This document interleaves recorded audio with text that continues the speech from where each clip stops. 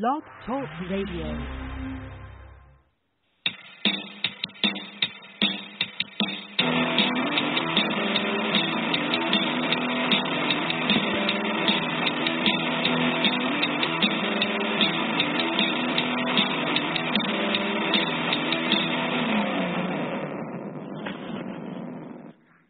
Hello, everyone, and welcome back to Climbing the Ivy on the Fansided Network.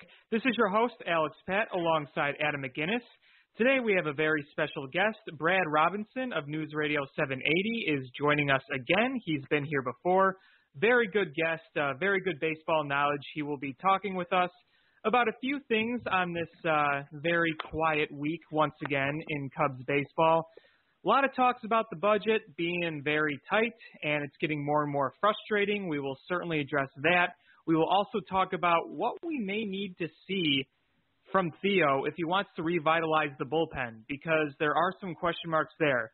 We also got discussion of some scheduling that we've found today, the Cubs schedule coming up for 2019, and some more. So we want to welcome in our guests and, of course, my co-host.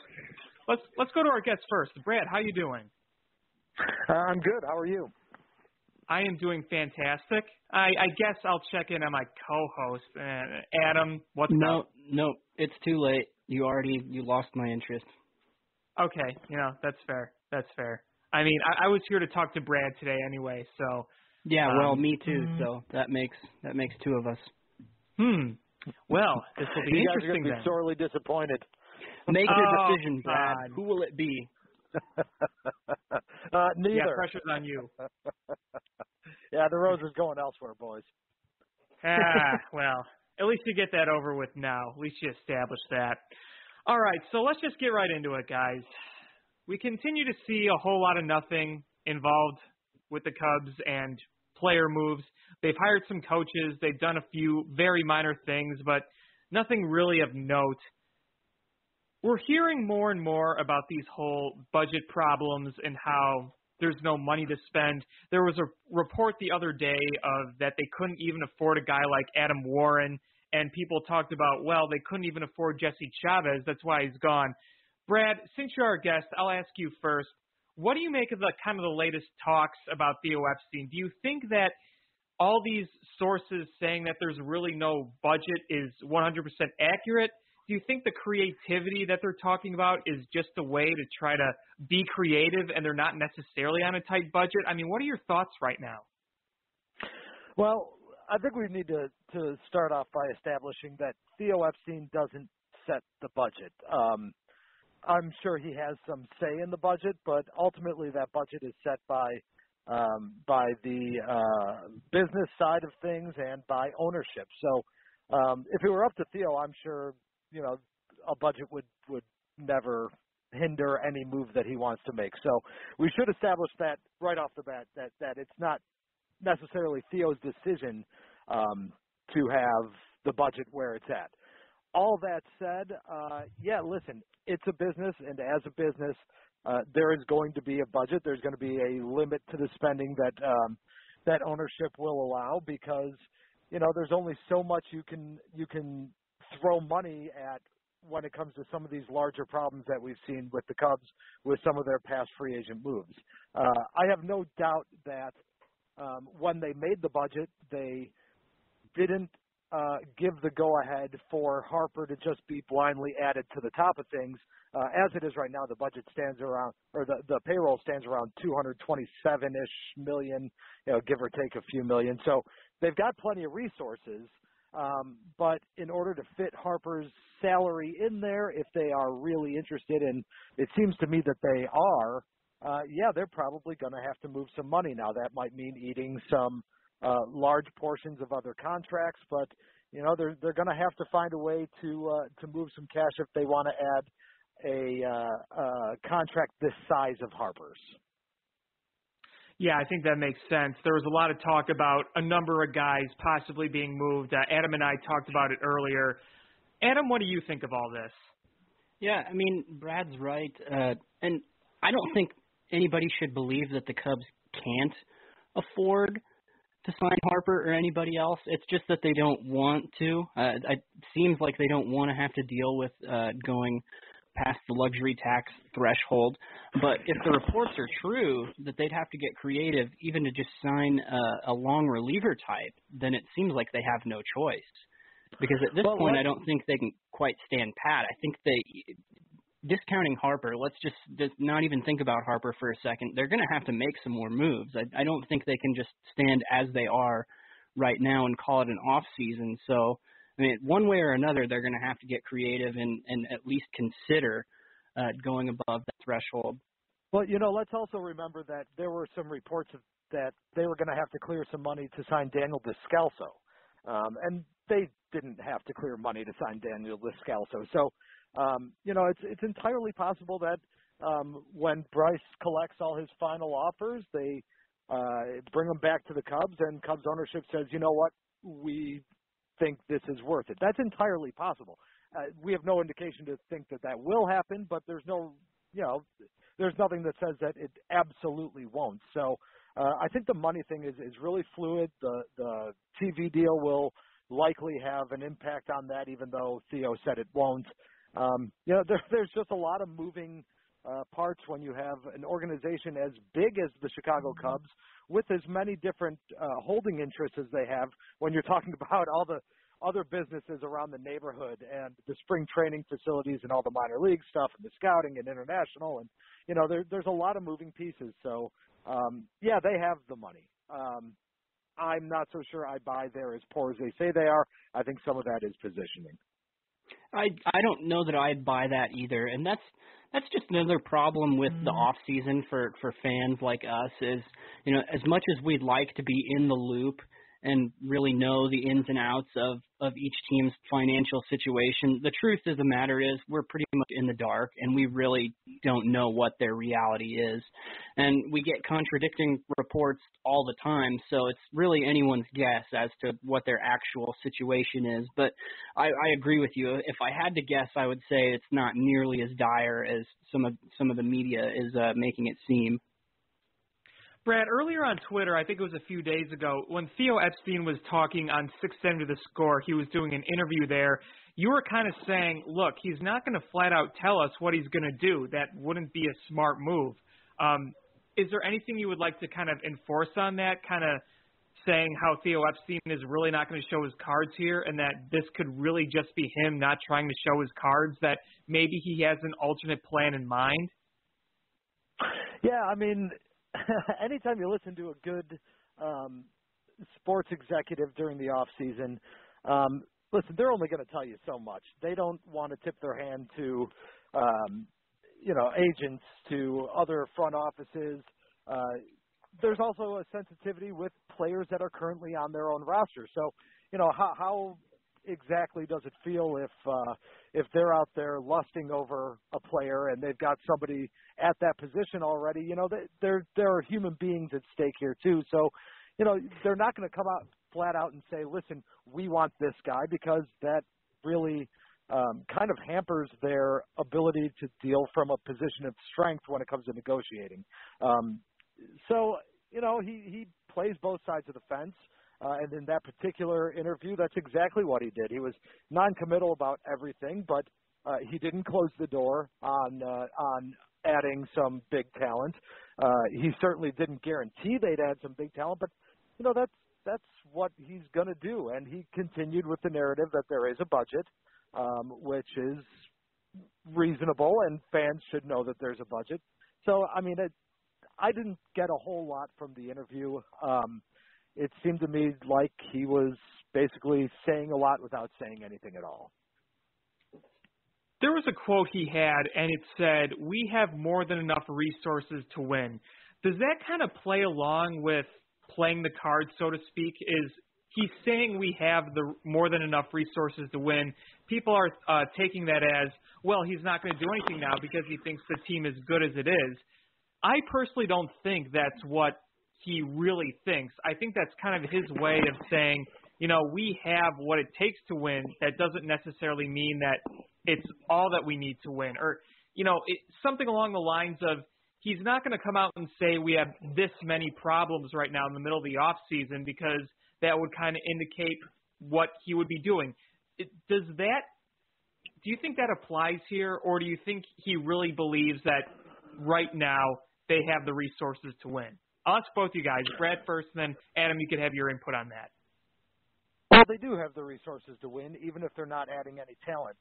Again, their payroll is going to be like, in the 230, like 225 to 240 range. I mean, they've got plenty of money spent on players. They have a lot of big contract players on their roster. They've got players entering arbitration who are going to be making more and more over the next 3 years. They have allocated the resources to win. Unfortunately, some of the decisions that the front office has made to this point anyway, as far as Yu Darvish and Chatwood and Brandon Morrow and to a lesser extent Jason Hayward haven't worked out, right? If those guys worked out, you'd look at this roster and you'd say, well, this roster is as stacked as any in the National League, and of course the money that they're spending is enough to win. The money isn't the issue, it's the production. Right. That's a good way to put it. Adam, what do you think?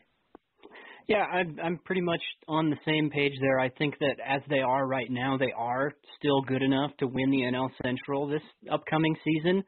But that doesn't mean they should stand pat, because pretty much every team in the division has improved this offseason. And so if you have the resources to keep adding and to get even better, you got to do it, even if it means incurring some small penalties here and there. Because my understanding is that going beyond the luxury tax threshold really doesn't penalize a team that much. It's really not too severe. I don't know what they'll do. That's been the frustrating part of this offseason, is that I think a lot of people are just genuinely confused by what this front office is doing. If you think back to last year, we had a pretty good idea what their interests were. They pretty much came out and said that they wanted to address the starting pitching, and they went and got Yu Darvish, which was really exciting, but it wasn't at all surprising. This offseason is a little bit of a different story. We really don't know what their interest is in Bryce Harper. We don't know if they're actually going to go after some of the top remaining relief pitchers on the market. Really, the only thing they've done that's made headlines is Daniel Descalso, which I don't think is sufficient for the whole offseason.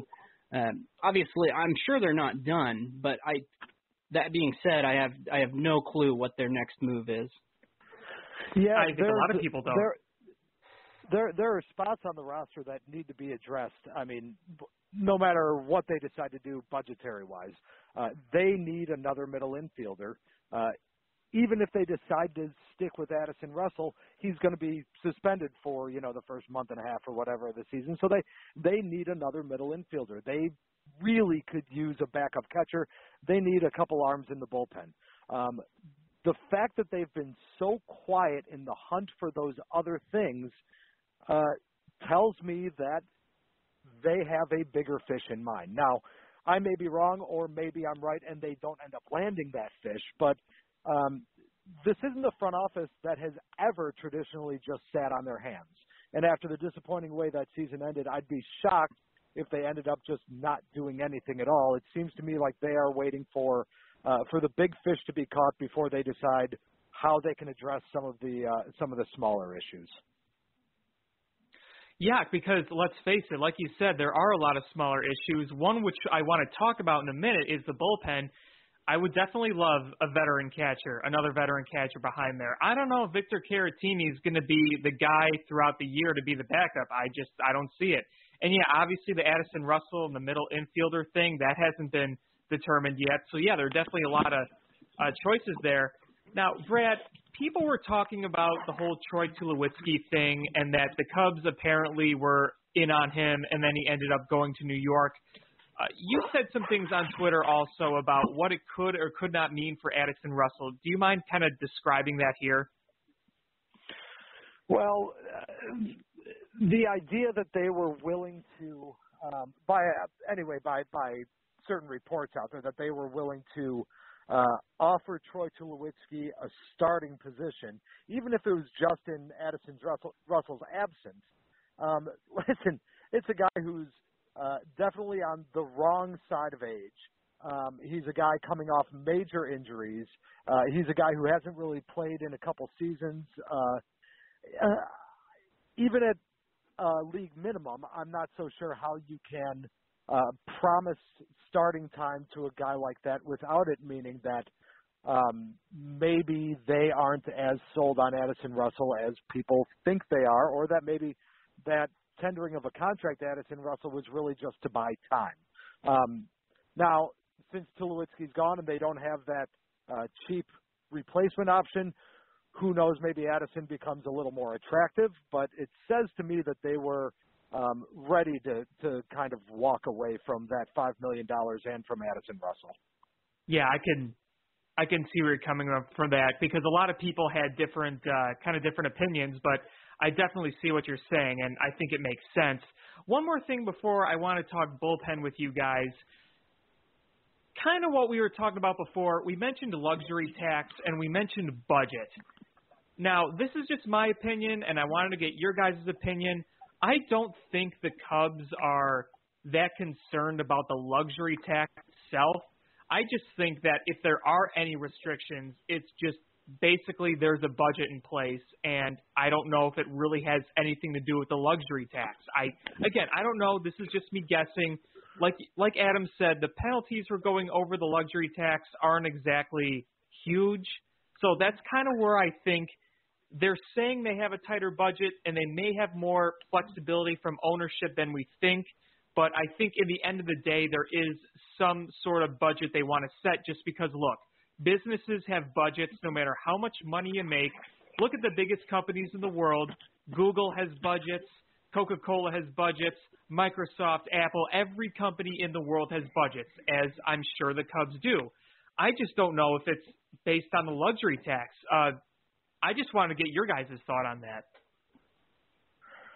Well, if we're to believe Theo, it's really it's business oriented and not baseball oriented. So that would certainly lead you to believe that maybe something in the business isn't cashing in the way that they expected it to at this point. That very well may be the TV deal. I think when they were setting up this plan, they had thoughts about this TV deal being this gigantic Dodger-like multi-billion-dollar thing. And it seems like it's really not going to be that, and it's going to be more of a kind of a long game to make it profitable. So that could have a huge impact on the player salary budgets, and that doesn't tie to the luxury tax. That ties to what they're making as a company. And even though Theo is saying that the TV thing doesn't have anything to do with what's going on right now, do you think he's just saying that because there is no deal in place, so he can't really say yes or no? Yeah, I don't see how it could not have an impact. I mean, you're talking about a major source of revenue for a major market team. Of course it's going to have a huge impact. Adam, what are your thoughts? So I think another thing to consider, to think about, if the Cubs really are zeroing in on one of the big fish, they would almost have to make some sort of trade, I think, or some sort of corresponding move. I don't think they could just sign Bryce Harper or Manny Machado because, like you said, luxury tax or no luxury tax, they still have a budget that they want to follow.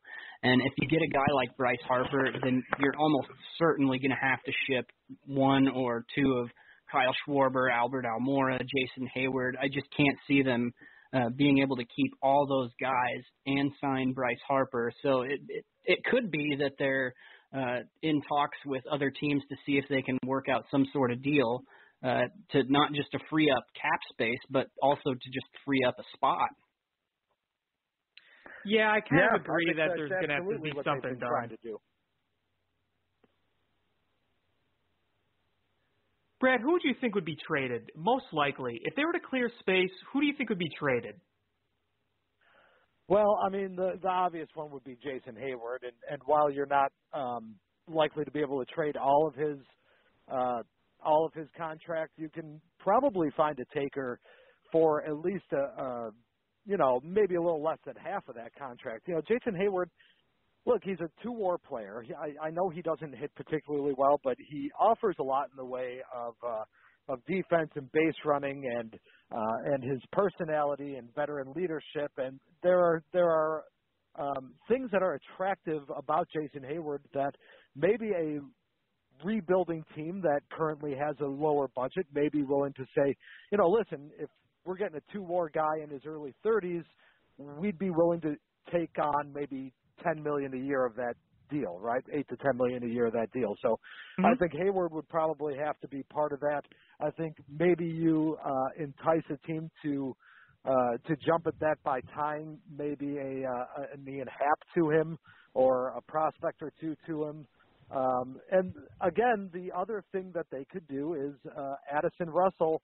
His deal isn't guaranteed yet, and if they decide to go in a different direction, that's another $5 million plus right there. So, if they could find about $10 million a year in relief in Hayward, and then you get rid of Russell, then all of a sudden that's half of Bryce Harper's yearly salary for 2019 anyway. So I think those two guys would probably be on the chopping block.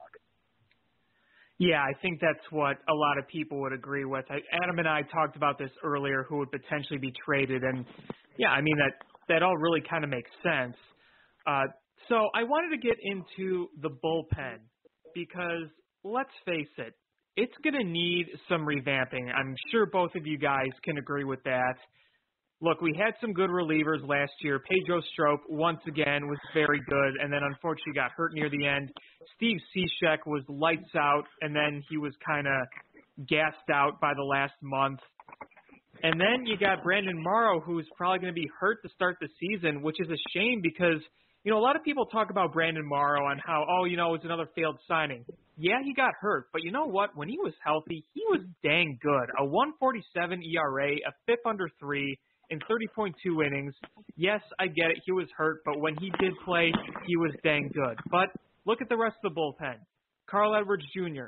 started off fantastic, and then we all saw what happened towards the end of the season, like last year. Mike Montgomery, very up and down. You see a lot of the promise, and then you see some rough patches.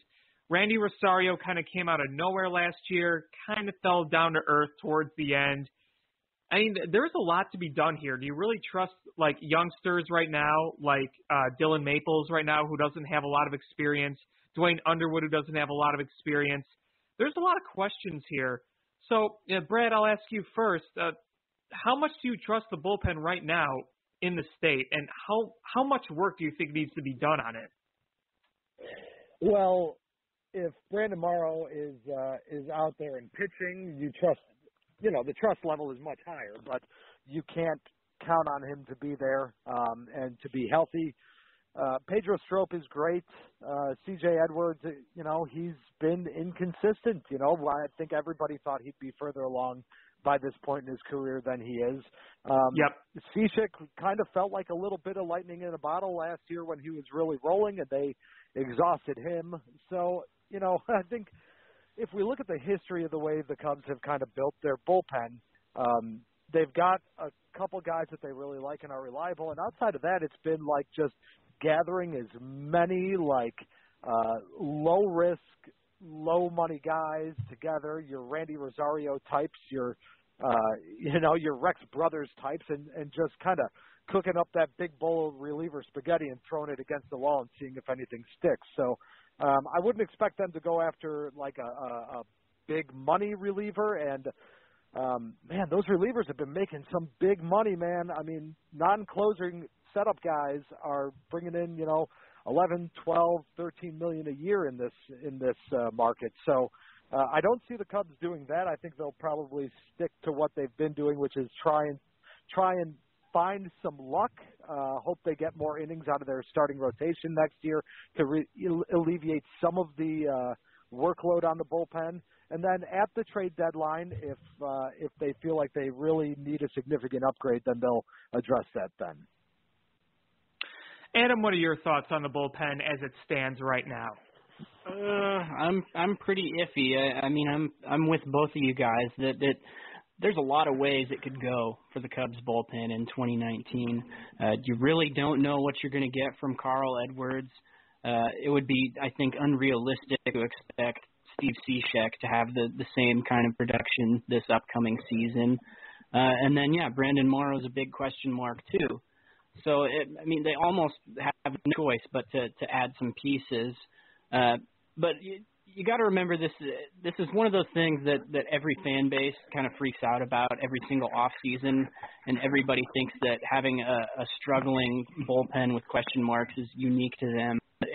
Really, a lot of teams are going through the exact same thing. But I think that it would be good for them to maybe get somebody like Adam Ottavino or Brad Brock. Even Ryan Madsen, I think, could be a high upside, low risk guy for 2019. Yeah, because, I did an article a few days ago on Cubbies Crib, and I was kind of talking about how the relief pitcher market is beginning to thin out. You are seeing guys sign other places.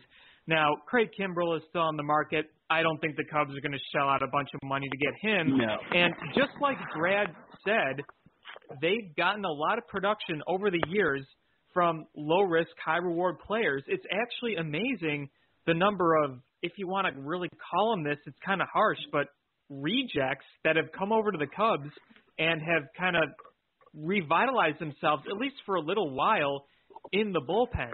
I talked about Clayton Richard in 2015. I talked about Fernando Rodney. I talked about Trevor Cahill. I talked about Jorge De La Rosa.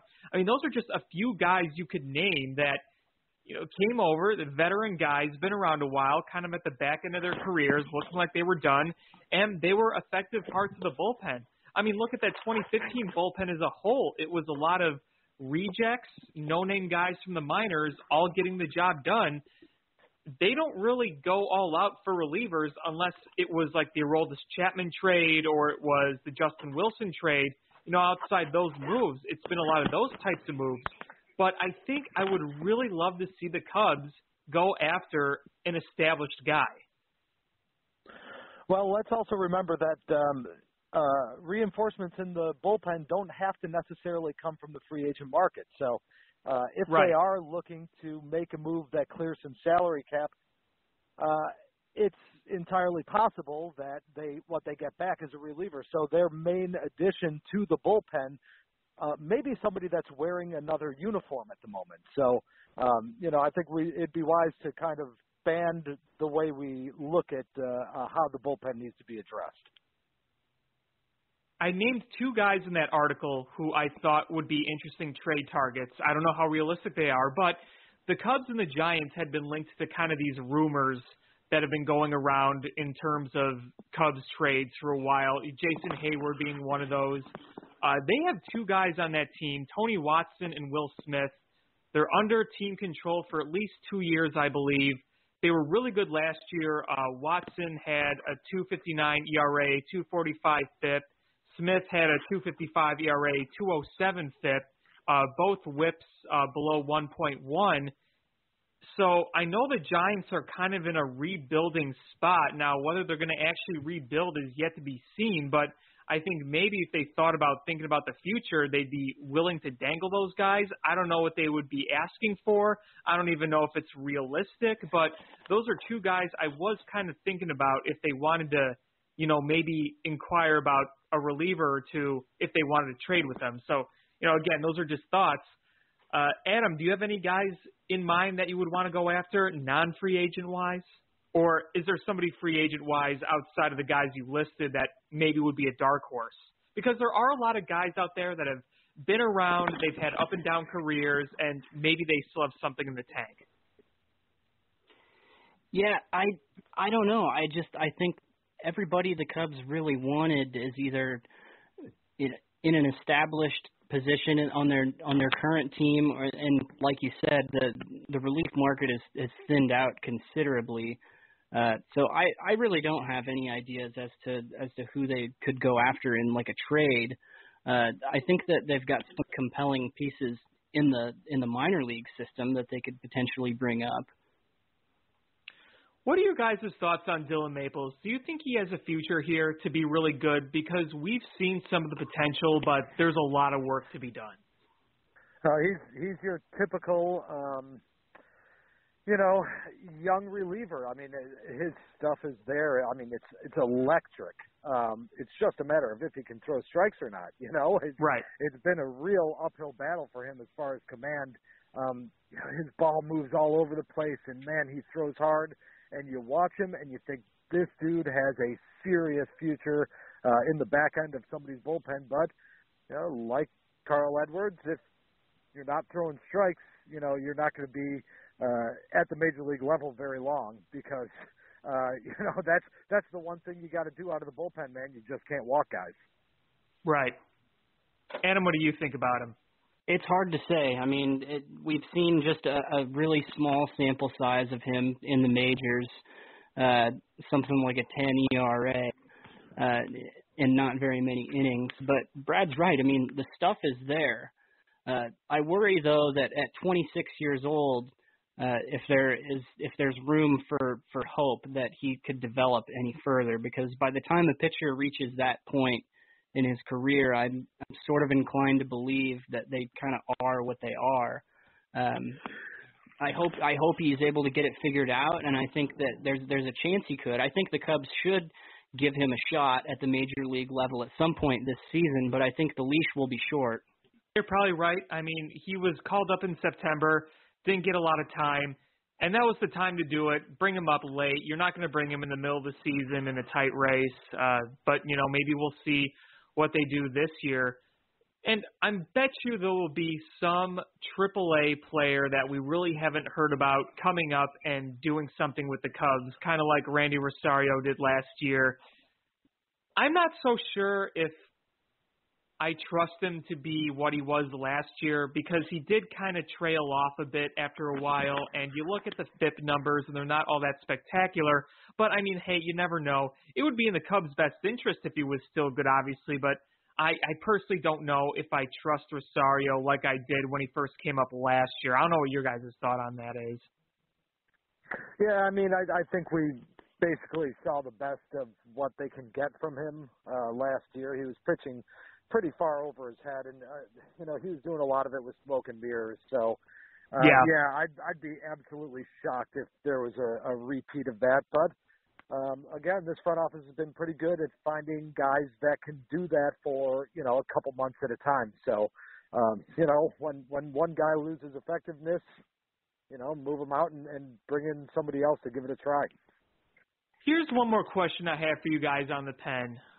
Looking at what they have now and looking at kind of what could be still available free agent-wise, I'm not talking trade or anything like that. I'm just talking free agent. Do you guys think there's a particular spot that absolutely needs to be filled that's not closer? I'm talking about Loogie or setup man. I mean, I think Pedro Strop is pretty much our setup man no matter what. But is there just some type of reliever that you think that they need to add, like a certain type? Well, I mean, like a solid eighth inning setup man would be great. You'd think that would be Strop, but with Morrow not being able to go, multiple days in a row, and with his injury issues, I'd be surprised if Strop isn't in the closer's role more often than not. So somebody that can set things up for Strop would be nice. I agree with that. I think the ideal situation for the Cubs would be Strop in the eighth and Morrow in the ninth. But obviously there's kind of a big question mark hanging over both of those guys, Morrow more so than Strop. I think it would be good for them to maybe try to find another long relief type guy, somebody who can give you 2 or 3 innings at a time. For sure. Now, do you guys think that they're going to go closer by committee for a while? Because I could see them at least starting with a closer by committee, though I think, if they're well in the race, which I expect them to be, come trade deadline, they're going to look for a more solidified closer if Brandon Morrow is not fully healthy.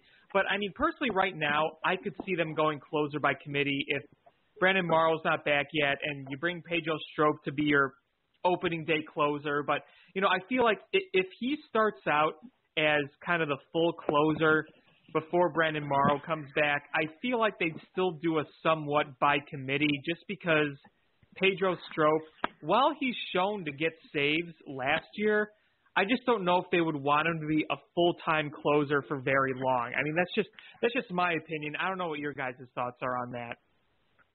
Yeah, I think they will. They'll go with Morrow as long as Morrow is healthy, and it's a day where he's good to go as far as workload. So I think he's definitely the first one they go to. After that, yeah, I would think that Strop would be next in waiting, but if they have to keep going to Strop over and over, and if Morrow has severe injury issues again that forces him to miss a lot of time, then I'd expect them to probably go outside to find some sort of a solution. So, yeah, I mean, and I think doing it by committee becomes a lot more possible if Carl Edwards is pitching well, right? Because he's a guy who has closer stuff. He's a guy who has kind of that demeanor about him. He seems like he should be able to close games. So if he's going well for a while, maybe he forces his way into the conversation. But I think for at least the start of the season, it's going to be one of those two guys, Strop or Morrow. It's really too bad because Carl Edwards Jr. has some really good stuff. We've seen that fastball in the mid-upper 90s. We've seen what that curveball can do. And you saw how unbelievably dominant he was in the first half last year. But you saw the struggles in the second half. His walk rate per 9 was above 5 overall. I mean, overall, even when he was doing good, obviously the walks were still a thing. It stinks because I thought a few years ago he would have been the closer by now for the Cubs, and he definitely has the closer stuff, but I could also say right now the thought of Carl Edwards Jr. coming in and closing is pretty terrifying. Yeah, but watching him mow down hitters for a month or two and you might feel a little differently. We have such a recency bias in these things, right? No way I would let Carl Edwards be the closer. I mean, maybe you're right if he has enough of a hot streak going, maybe test it out. But even then, he's the kind of guy who we've seen you don't want to throw him off his rhythm. And so if you're playing like a sixth or seventh inning type of role, I would be hesitant to take him out of that to test him out as a closer. Yeah, I think they understand the risk of it, and they understand as well the potential, but I think he's got to prove consistency first. And it's frustrating because it looked like he did prove consistency, and then like 2017, come late July, August, things started going downhill. And that's the thing. It's kind of been a pattern with him. You've seen these similar patterns. That's why you worry. But, yeah, I don't think he's going to be considered a closer unless Morrow continues to be hurt and something is up with Strop. I think he's still – I think Cishek would close before Carl Edwards Jr. would. Because think about it. Cishek is a former closer. He has experience as a closer. So I think right now he would be fourth in line behind candidates for closing. That's entirely possible. Although that also depends on how Cishek looks to start the season. Because, again, he's a guy who's not getting any younger. And, I think he really surprised a lot of people last year by pitching a bit over his head as well. So. Yeah, I mean, he's always been good, but last year he was just awesome from April to, I'd say, mid-August, because late August, early September, that's when you really saw the wear and tear with him. Mm-hmm. That's right. Well, I don't know if you guys have any more thoughts on the bullpen. The last thing I wanted to address was today we saw the September schedule for the Cubs in 2019, and we all remember what happened last September. And all I got to say is, woof, that looks brutal again. Yeah, it doesn't look good, and there's that it's actually it looks a lot like a lot of other teams' schedules this year as well, and it's just too much baseball in a short period of time.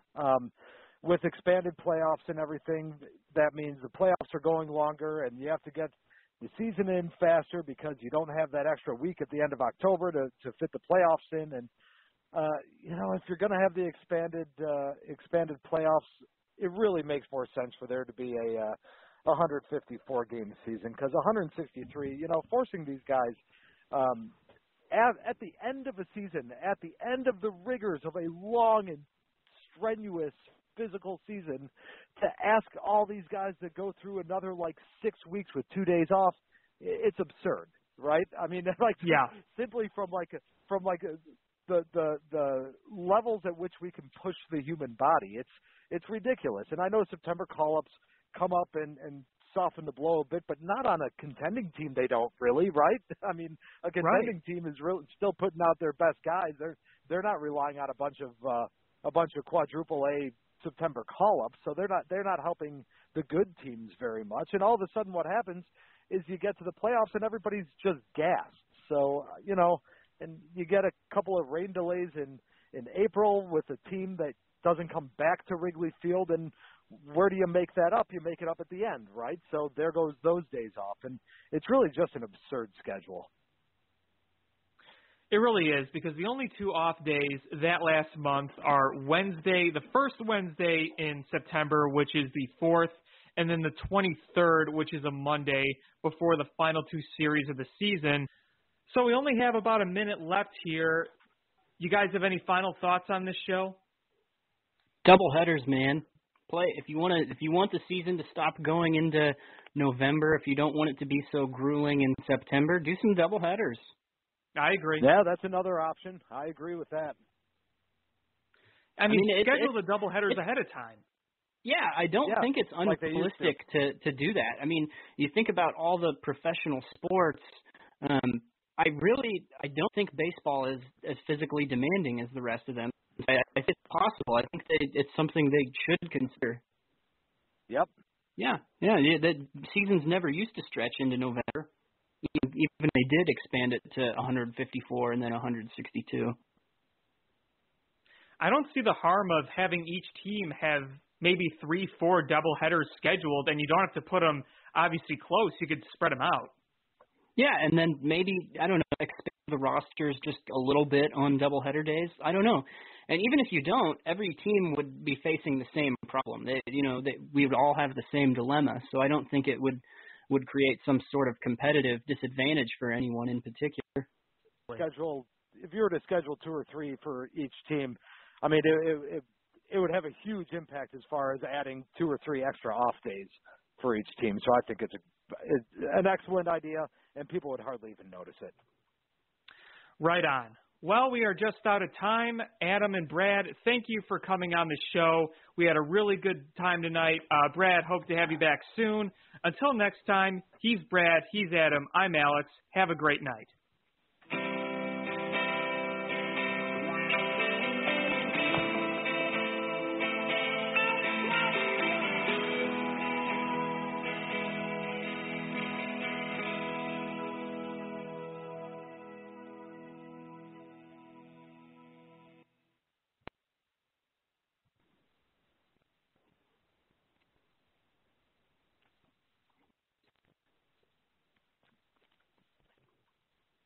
Hi, it's Jamie, Progressive's #1, #2 employee. Leave a message at the...